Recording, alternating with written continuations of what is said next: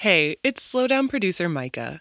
What poems have helped you slow down, have made you stop and reflect? We want you to send us your selections for a series of upcoming episodes. Head to slowdownshow.org/community to submit, or go to our Instagram at slowdownshow to find out more.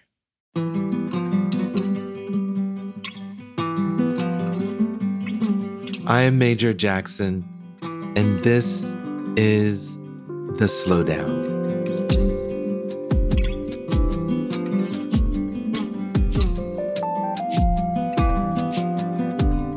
I have a friend in her 40s who probably is the last person on the North American continent to create a Facebook account. In her first post, she joked, "So, this is what the afterlife will look like." I had a similar reaction when scrolling faces of friends I had not seen in 2 decades. They emerged as if out of a remembered dream, suddenly smiling back on my computer screen. There too, for all the world to see, were our shared obsessions and long-forgotten memories. Pictures of prom night, posters like Keith Haring's Free South Africa, that epic impromptu trip to Atlantic City that left us unable even to buy a slice of pizza. Our hairstyles and fashion choices, big Marité and Francois Gerbeau jeans, made ironically trendy again. For all the complicated impact of social media on society, particularly felt by young people, I find the unprecedented means of documenting human lives quite moving. I've connected with long-lost buddies from elementary school, and it is amazing to have the long view of each other's journey on Earth, to witness how time has physically changed us.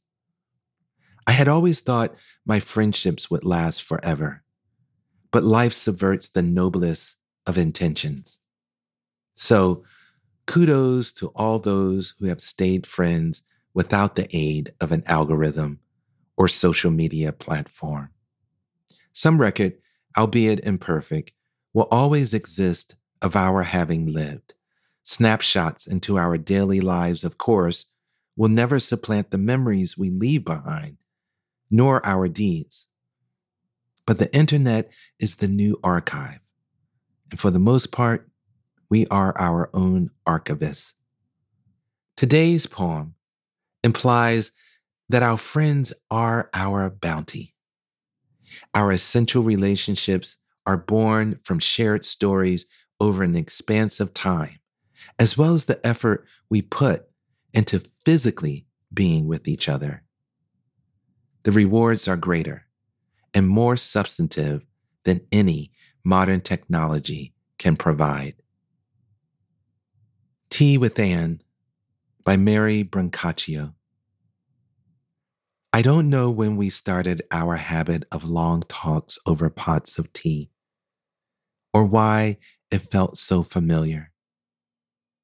And I wonder if we'd been born elsewhere, would we have met in a post office line or waiting for a bus instead of in the cafeteria at Bishop O'Connell sophomore year? I was the one eating alone when you came along.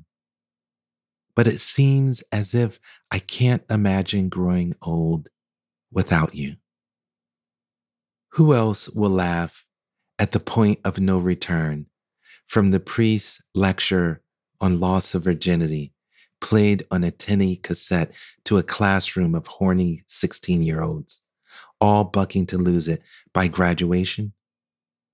I still can't pass that donut shop in Vienna without feeling queasy over cream puffs after you and I got high and you taught me how cream-filled donuts were made. And didn't we talk the dawn in over mothers and lovers, the ones we lost, the ones we buried? Only you understand the gap that grew between ourselves and our brothers after our mothers died. And the aging fathers we loved, God, how they wore us down.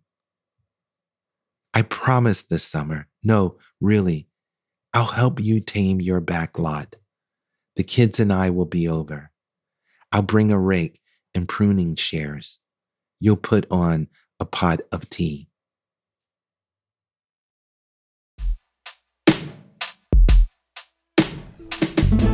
The Slowdown is a production of American Public Media in partnership with the Poetry Foundation.